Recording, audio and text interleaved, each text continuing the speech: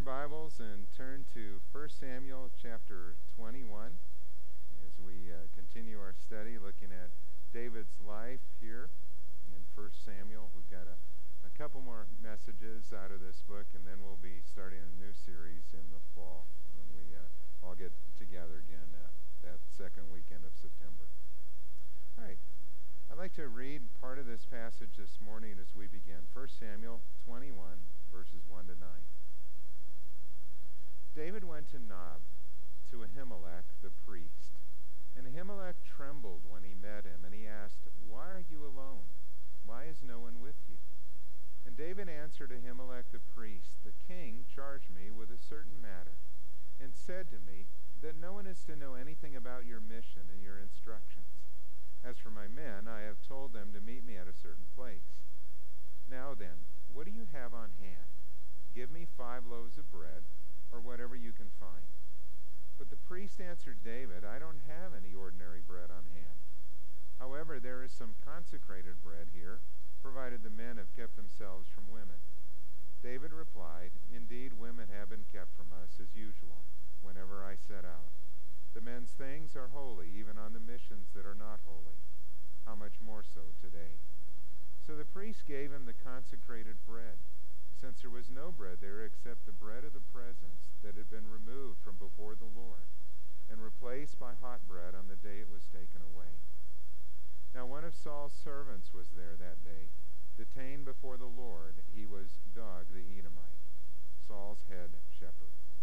And David asked Ahimelech, "Don't you have a spear or a sword here?" "I haven't brought my sword or any other weapon, because the king's business was urgent."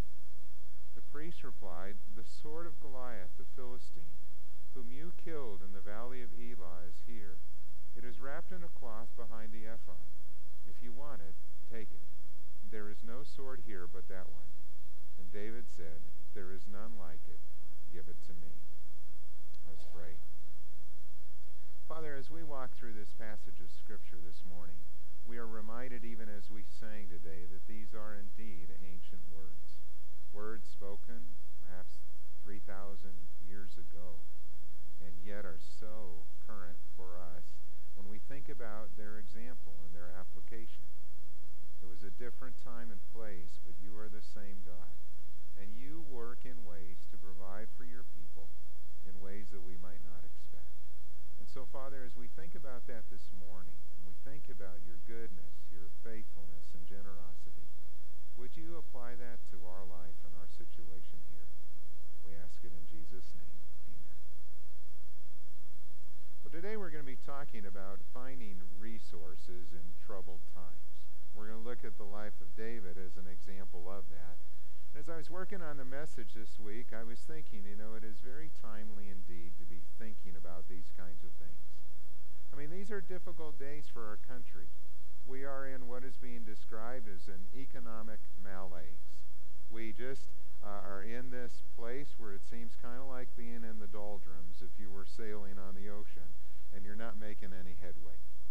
And you look at what's going on in our country right now, where the economy is just limping along. Unemployment is remaining high. They say it's about 9.5%. But when you factor in those that have stopped receiving unemployment benefits and have kind of fallen off the radar screen, it's about 16% is what they estimate that are out of work at this time. That's huge. When you think about the impact that has on families and on our country and spending, it's no wonder that things are sluggish right now. Jobs are scarce, hard to find. The market has been flat to trending down in recent days. Businesses and individuals are being very cautious about how they spend and what they do, and so if they can save, they are tending to save more now.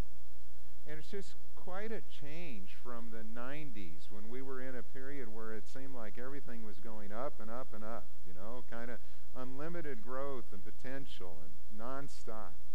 I remember reading a cartoon in the editorial page at the end of the 90s, or near the end, where there was this young man who raised the question. He said, "You mean the market can go down?" It seemed like for a decade it was just going one way.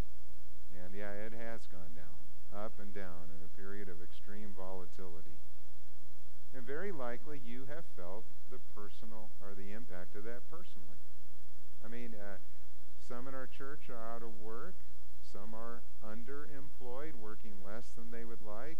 Some are in job situations where a company doesn't want to hire more people, so you've been asked to do more, and people are very stressed at their work right now because there are increasing demands being placed upon you until businesses feel comfortable with the direction that they can head.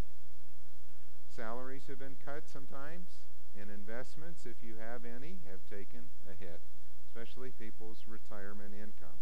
It feels like we have lost a decade here where things haven't really moved one way or the other. So what do we do with that? And where do we turn in troubled times? Where is our hope? Well, that's why I like this passage. You know, as we look at David's life, one of the things we're going to see today in chapter 21 into chapter 22 is that things could hardly have been darker for David. This is a very, very difficult time in his life. He had just separated from his best friend, really been forced to do that, and this relationship with Jonathan had been ripped apart because of his father Saul. Jonathan's father Saul was the king of Israel, and he did not trust David. He viewed him as a threat, and so he wanted David arrested and killed. And in this period in David's life, David is considered as an outlaw. And he is a fugitive. He is running for his life, and he is feeling very much alone. Where can he go? Who can he turn to? Who can he trust in this situation? It was a desperate time in his life. And in the middle of his trials, David found strength in God. And so can we. That's the message of this chapter.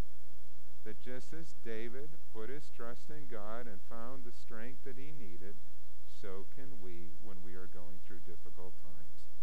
Because our circumstances may be different, but God is the same God. And so as we walk through this passage, I want to point out three things from David's life. Number one, we can find strength in God's provision. And we see that here in verses 1 to 9. The first place where David went after he left Jonathan was to the house of God. And it was located in this village or this town called Nob. And he went to Ahimelech the priest. Now let me explain that. After the destruction of the tabernacle and the city of Shiloh as this place of worship in Israel, it seems that the tabernacle was moved then to Nob. Nob is just north of Jerusalem, about 1.5 miles. And it's an area now where the priests have settled. And we would see later, if we were in chapter 22, that there were at least 85 priests that were living there. And so here's this place of worship, the tabernacle, and that's where David goes. And he goes seeking help. And when Ahimelech meets him, Ahimelech is the priest, but he's afraid when he sees David alone. I'm sure he has heard word of what's going on here in this tension between Saul and David, and so he's like, David, why are you here? And why are you alone? Where are the men? It seems a little bit odd that you would be here. And David also isn't sure that he can trust Ahimelech. And so he creates a ruse. He tells him that he is on a mission from the king. Now, there may be some truth in that. David's not thinking of Saul as king here. He is thinking of the Lord as king. And he is on a mission that God has sent him on. But there's also this deception that is there because Ahimelech is going to think that this is a mission from Saul. And David kind of elaborates on that and says, you know, my men are in waiting. It was an urgent thing. It's secret. Nobody's supposed to know. Here's what's going on.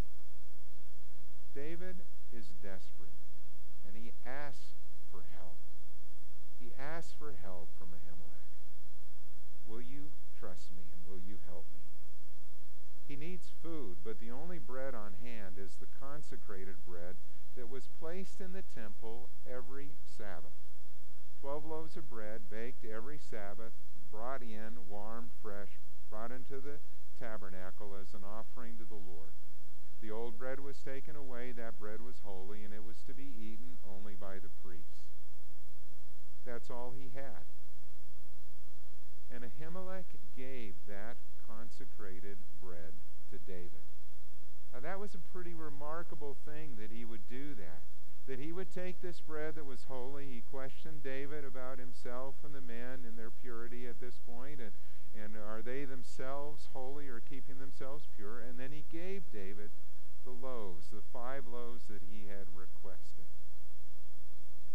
Many years later, Jesus would refer to this event too. When Jesus and the disciples were questioned about their own use of eating and plucking grain on the Sabbath. They were harvesting, if you will, on the Sabbath day, and the Pharisees said that was wrong. You guys shouldn't be doing that, and they questioned Jesus about it. And Jesus referred to this event. He said, don't you remember when David and his men ate the consecrated bread? It seems to have been on or near the Sabbath. And what Jesus was saying there was that the ceremonial law was not to be held so tightly that it would keep you from doing human good. Human need takes precedence over the ceremonial law. It is always lawful to do good on the Sabbath. It is always lawful to save a life on the Sabbath. And so what Ahimelech was doing here was very appropriate indeed. And David also asked Ahimelech if he had a spear or a sword here. Now I think that David knew about this, because the sword that was there at the temple or tabernacle was the sword of Goliath. And after that conflict where David had defeated Goliath, David had taken Goliath's sword with him for a time. But then he must have given it up, and it must have been taken to the house of God as a thank you to the Lord, if you will, and it was kept there. And so when David comes and he asks, don't you have a spear or a sword around here? I think he knew. And Ahimelech mentions that the only sword they have is the sword of Goliath, that there is none like it, and he gives it to David. Here is this priest giving help to David at a time when he is desperate. 5 loaves of bread and a sword. It may not seem like much, but when you have nothing, it means everything. I think about that in our life too. Have you ever been in a situation yourself where you were really in need and you weren't quite sure how things were going to work out for you, and God provided a gift in an unexpected way, and it just simply blessed your heart? I remember when Gail and I had come to the end of my internship to be a pastor, and we were waiting, wondering where we were going to end up to serve in a church. We had about a 3-month window there where we were just praying, where our income was basically gone at that point, and we were trusting God to provide, and not sure. Gail was working a temporary job as a secretary. I was looking for work, but again, when you're looking for a ministry position and then trying to make things meet, there's not a lot of different places that you can work in that situation. And so we had one day some friends of ours come to visit. They were a couple that we had known from college, and they came and they stopped by our apartment, and we talked and kind of shared what was going on. And when it was time where they were going to leave, they handed us a check for $500. And I couldn't believe it. I mean, they were a young couple trying to make ends meet themselves, and I thought, how can you guys do this? And they wanted to do that as a gift for us. Well, that was huge. That was a huge encouragement to us. I mean, that gift didn't give us a job, and it didn't answer all of the questions that we had about what was God going to do next in our life. But it was a symbol of God's grace, and that God knew and about our situation, and he would take care of us, and he would provide. It was one of many answers to prayer that we would see in those months as things unfolded. And it was just a tremendous encouragement to us. Now, I think about that whenever I'm listening to KTIS radio and they're talking about this drive-through difference that they do on the first Friday of every month, where they ask people to, just consider buying the meal of the next person in line behind you at the drive-through, wherever you might be. Maybe it's just a cup of coffee, or maybe it's lunch or something like that. And you hear these stories as they share them of how touched people are by that. Time and time again, people are just, if they are in a situation where they are struggling or they're wondering, does God really care? Something as simple as buying somebody's meal can be a huge encouragement. David rejoiced in God's provision for him. And so should we, every time we see God's hand work in our life and in our circumstances. Secondly, we find strength in God's protection. Listen to verses 10 to 15. That day David fled from Saul, and he went to Achish, the king of Gath. But the servants of Achish said to him, "Isn't this David, the king of the land? Isn't he the one they sing about in their dances, that Saul has slain his thousands and David his tens of thousands?" And David took these words to heart and was very much afraid of Achish, king of Gath. So he pretended to be insane in their presence, and while he was in their hands, he acted like a madman, making marks on the doors of the gate and letting saliva run down his beard. And Achish said to his servants, "Look at the man. He's insane. Why bring him to me? Am I so short of madmen that you have to bring this fellow here to carry on like this in front of me? Must this man come into my house?" And he sent David away. David went from Nob, this place where the tabernacle was, to the city of Gath. And if you remember Gath, it's one of the main cities of the Philistines. There are these 5 cities of the plain where the Philistines live. So he's going into enemy territory. Not such a good idea. You may remember, here David is. He's hoping to go there to hide out. Maybe nobody will notice him. He'll just kind of slip in among the people, and he'll stay there a while until he can figure out what to do next. But Gath was Goliath's hometown. And David's carrying Goliath's sword. Maybe he tried to hide it, but this thing's big. It's tall. It's probably about as tall as David is. And he's, trying to slip in there. You can imagine trying to walk in or carry it and hide it, And he's going into this hometown area. And secondly, it seems like David's poster, if you will, was everywhere. Because even the servants are asking the question, "Isn't this David? Isn't this the king of Israel?" That's how they viewed him. They viewed David as a king. His reputation had preceded him. And they're asking the questions about it. Why are we helping this guy? And David was very afraid. And he pretended to be insane. Now, some might say, boy, he must have been a very good actor because his ruse worked and he got out of there alive. But David knew it was the Lord who protected him. And David wrote 2 psalms about this event, Psalm 34 and Psalm 56. Sometimes when we read those psalms, we just kind of go through it in the book of Psalms. Maybe we're having our quiet time when we read through it. We don't always stop to think about the context of the psalm. But Psalm 34, for example, in the heading says that this was written by David when he pretended to be insane before Abimelech, who drove him away and he left. And so here it is, Psalm 34. Listen to these words and think about it in this context. David said, "I will extol the Lord at all times. His praise will always be on my lips. And my soul will boast in the Lord. Let the afflicted hear and rejoice. Glorify the Lord with me, and let us exalt his name together. I sought the Lord, and he answered me, and he delivered me from all my fears." Can you imagine David saying, "Lord, I don't know how I'm going to get out of this situation. This was really dumb to come here. Lord, would you please help me and rescue me?" And he said, those who look to him are radiant. Their faces are never covered with shame. This poor man called, and the Lord heard him and saved him out of all his troubles. The angel of the Lord encamps around those who fear him, and he delivers them. Taste and see that the Lord is good. Blessed is the man who takes refuge in him.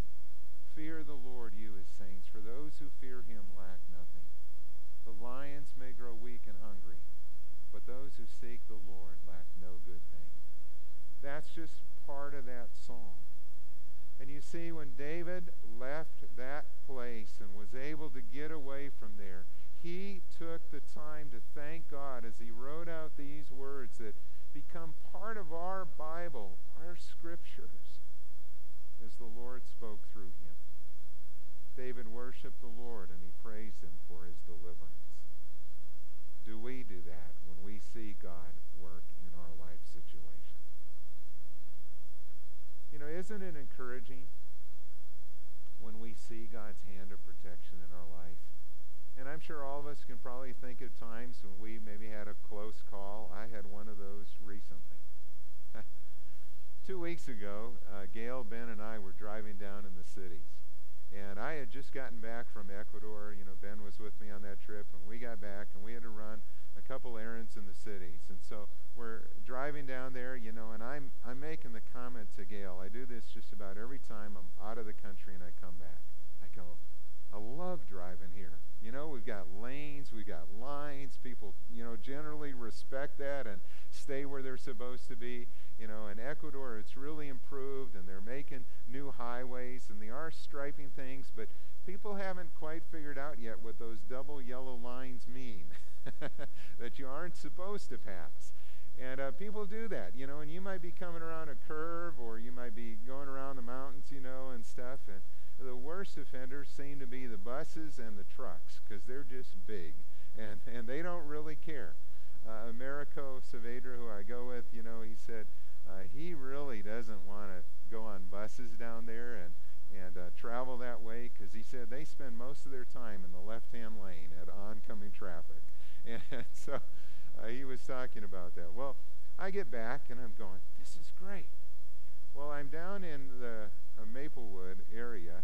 We're down by Maplewood Mall, and they're doing road construction on White Bear Avenue there, and I'm just driving along, and I'm going through an intersection. The light is green, you know, I got the right of way. I'm going through, and this young woman just made a left turn right in front of us as we're going through the intersection. And Ben in the back seat, you know, yelled, "Dad!" And, you know, I saw it at the same time he did, and I slam on the brakes, and we go sliding into the intersection, screeching to a halt about 6 inches in before we hit this young woman who had turned right in front of us. You know, she didn't even look. She just went right on through the intersection. I don't even know if she knew what had happened. You know, it was one of those where I didn't even have time to hit my horn and kind of say, hey, you know, did you notice this, what you just did? And, you know, I just thank the Lord for his grace that we were able to stop in time and avoid a collision there. But I was thinking about that afterwards. You know, we thank God in those times when we are protected from harm. But I wonder how many times we don't even notice it, where God has protected us. Just like that young woman driving through the intersection, kind of oblivious to all the stuff that was going on around her. And God in his grace protects us. I also know that there are times when he lets us go through the storm, and the trial comes. There may be an accident. It might be an illness. It might be something that is devastating to our income, or we lose our job, or things like that too. God is in both. He is there. At times he keeps us from harm, and at times he takes us through the storm. And he provides in both cases. And he is there to give us strength, and I think those times when he protects us are also times of encouragement, that he will see us through the difficulties that we are going through.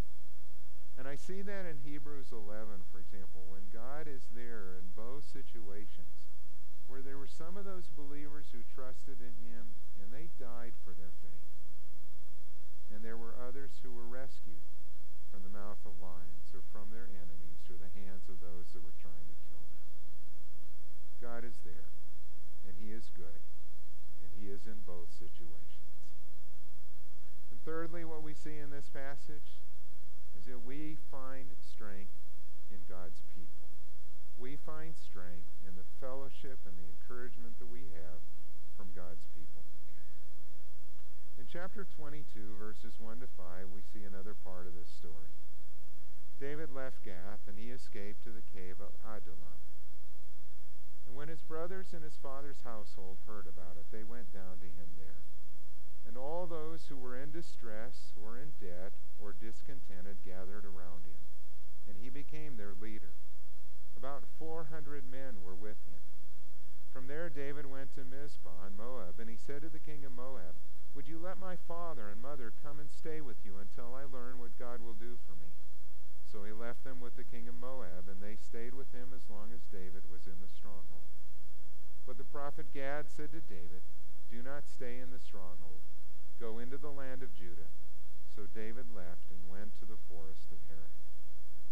It's an interesting time. David escapes from Gath. He goes back into the hill country of Judah. He is there in Adullam. It is in Judah where he takes refuge. And so he is there. He's kind of thinking about what's going to happen. David is feeling very much alone in this situation. And there, in the darkness of a cave, he will write 2 more psalms. Psalms 57 and Psalm 142. And listen again to Psalm 57, to just a part of it. He says, "Have mercy on me, O God. Have mercy on me, for in you my soul takes refuge. I will take refuge in the shadow of your wings until the disaster has passed. I cry out to God Most High, to God who fulfills his purpose for me. He sends from heaven and saves me, rebuking those who hotly pursue me. God sends his love and his faithfulness. I am in the midst of lions. I lie among ravenous beasts, men whose teeth are spears and arrows, whose tongues are sharp swords." And he says, "Be exalted, O God, among the heavens. Let your glory be over all the earth." Now imagine that. Would we do that? Would we, in the midst of our trials, write a psalm of praise to God? Can we praise God and glorify him and glorify his name in the midst of our trials? It's a remarkable thing. What did God do for David in response to his faith and his faithfulness? How did God encourage and strengthen David? Well, we have seen that he provided food for him, and he protected him from his enemies. And in this section, in chapter 22, he surrounded him with family and friends.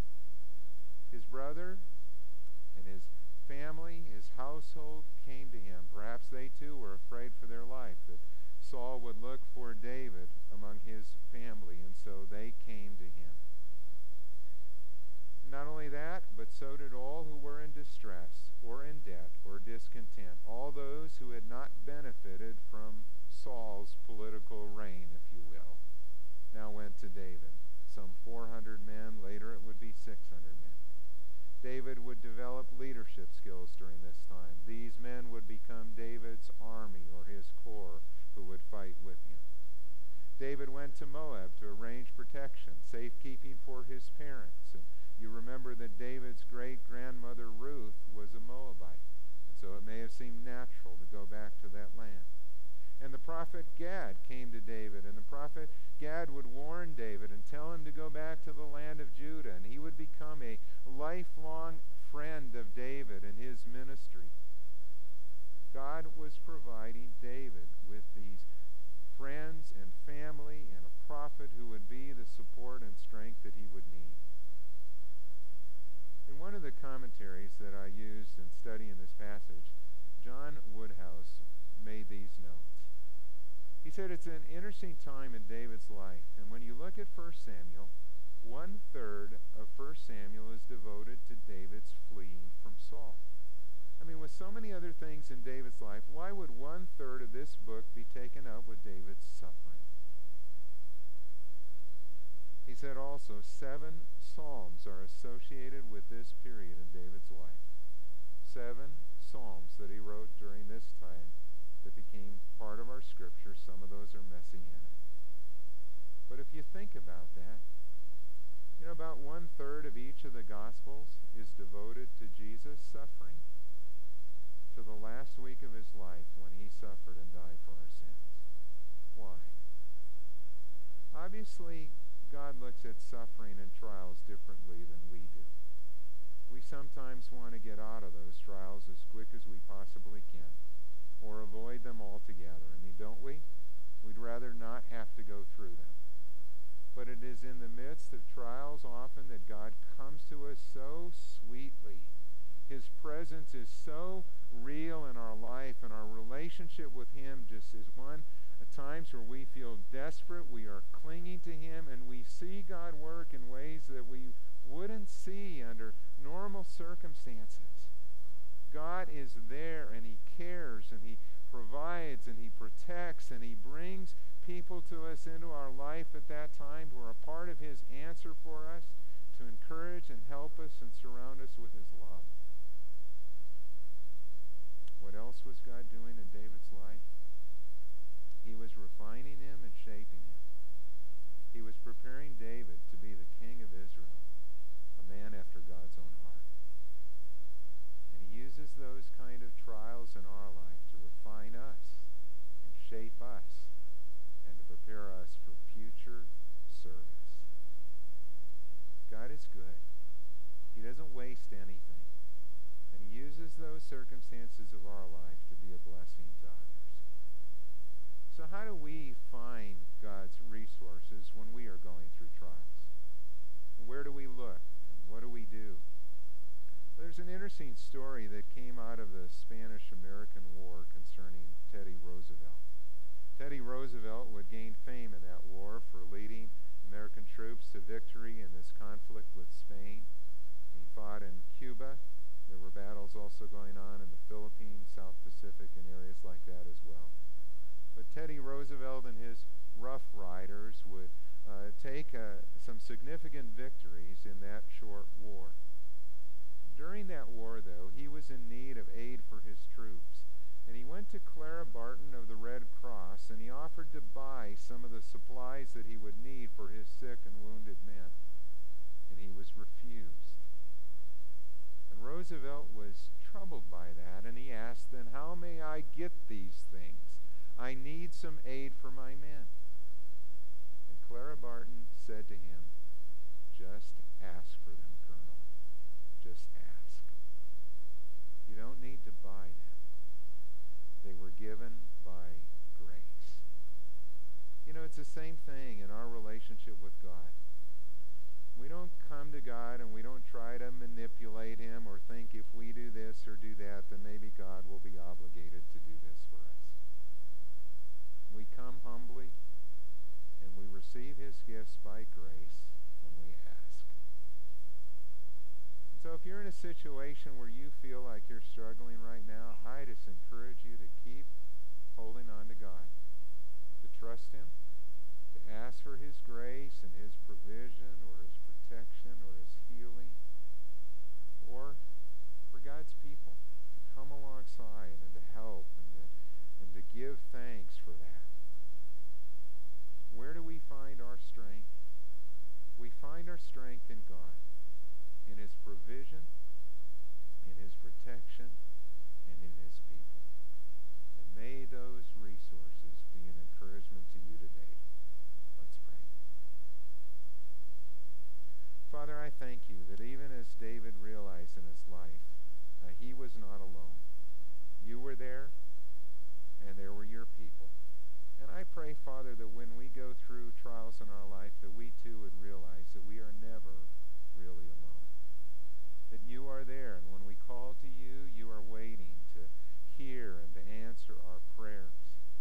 You give grace, you give strength for each day, you send your people to be an encouragement. Father, I pray that you would do that over and over again in our lives and in our church.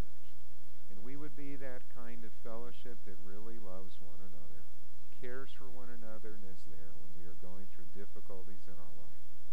Thank you, Lord, for what you're doing. Thank you for the evidence of that we've seen. And we just commit ourselves to